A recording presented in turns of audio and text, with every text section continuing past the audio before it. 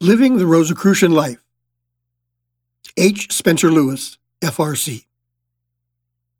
In this reading of an article first published in the Rosicrucian Digest in 1936, H. Spencer Lewis, first imperator and founder of the Rosicrucian Order Amorc, points the way to living the Rosicrucian life, that is, to answer the call of our own destiny, directed only by our Master within.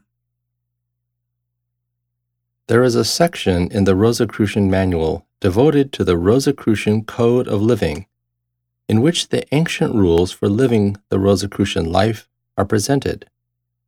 Even when they are strictly followed, few outside of one's immediate family would note anything distinctive about this circumstance, for the rules pertain to private matters and not to demonstrable things. It is easy to recognize by their distinctive clothing those who belong to some organizations, the Salvation Army workers, clergy people, and priests of some denominations, and members of certain religious sects. Rosicrucians have none of these distinguishing earmarks. In fact, the ancient rules prohibited the wearing of distinctive clothing, except when officially conducting the work of the order, in public or in private. If we review the teachings of the order, we find that the greatest good that any Rosicrucian can accomplish for humanity can generally be carried out in silence and secrecy from one's home.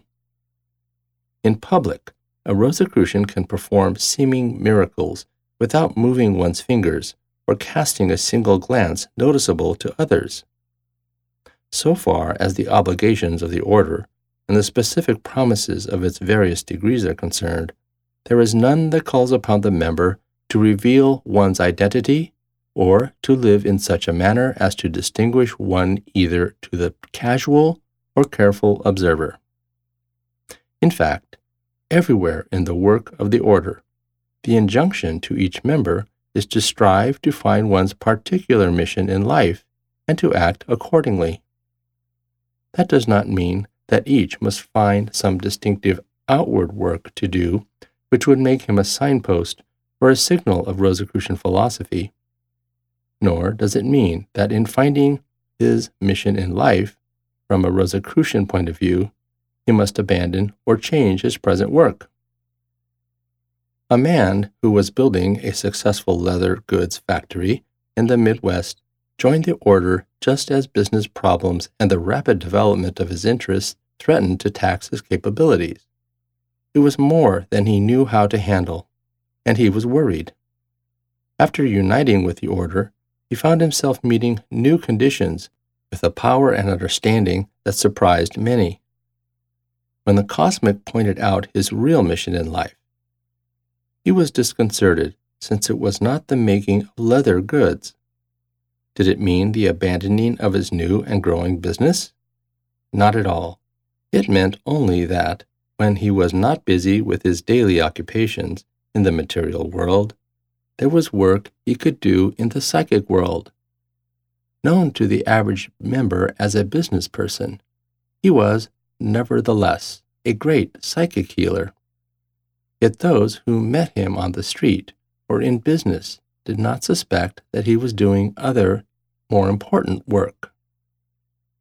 How can we tell what is being done by the truly devout members of the fraternity who may willfully or unconsciously conceal what they are doing? By what signs and standards do we judge others? We may know a member who seems to be in moderate circumstances, attempting to meet her worldly obligations as best she can, but in no way typical of one we consider a master of nature's principles. We may believe that such a person should want for nothing in the material world, since she should be able to attract and secure all that she requires. She should have no business worries, for some magic should solve all her problems. It is not apparent that this person's greatest concern is some secret or private work which she pursues with power and success. Yet, in the material field, she is struggling to overcome conditions that might destroy another with no knowledge of cosmic laws. It may not be known that a doctor who seems to be only partially successful in his practice is privately conducting certain biological experiments in his laboratory and devoting to this work more of his time than to his public practice. Or it may be that a factory employee who, as an initiate, might be considered to be wasting his time in menial work, has for years been working at night on an electrical device as a contribution to future scientific achievement. The Rosicrucian knows that fame will be the least or the last reward she should have in mind in considering her mission in life. She knows that she must abide by certain decrees, that she must yield to certain urges from within. Whatever may be her struggles, weaknesses, and problems in life, certain definite things must be attended to at the expense of worldly situations. She may choose to accept all or part of the opportunities open to her. She must then expect to reap as she sows. Living the life of a Rosicrucian means following the law as it applies to the individual. When religious institutions attempted to lay down a set of rules of conduct for all, a few adhered to them, even to the extent of martyrdom, in some cases without any real benefit to themselves, the Church, God, or humankind generally. The majority wandered away from the rigid rules because they were not adaptable to all.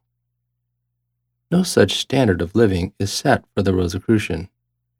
As rapidly as he becomes familiar with the cosmic laws and his relationship to them as an individual expression of the whole, he is capable of determining what his obligation is.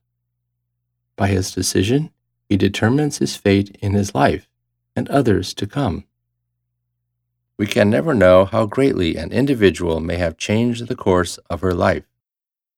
We cannot know the extent of her suffering, struggling, and battling against odds that we might consider insurmountable. We can never know what she may be sacrificing to maintain even a partial contact with the order and its teachings. We cannot know what the cosmic is directing her to do. Let each of us make sure that we are doing what the Master within has pointed out for us to do. Let each live according to our own light, doing what we feel the divine urge to do, even though it be menial or casual work, seemingly unimportant and unrelated to the work of the order. Then we can be sure of truly living the Rosicrucian life. There will be no time to note whether others are living life as we think they should. By our fruits shall we be judged, and the masters will do the harvesting, not we.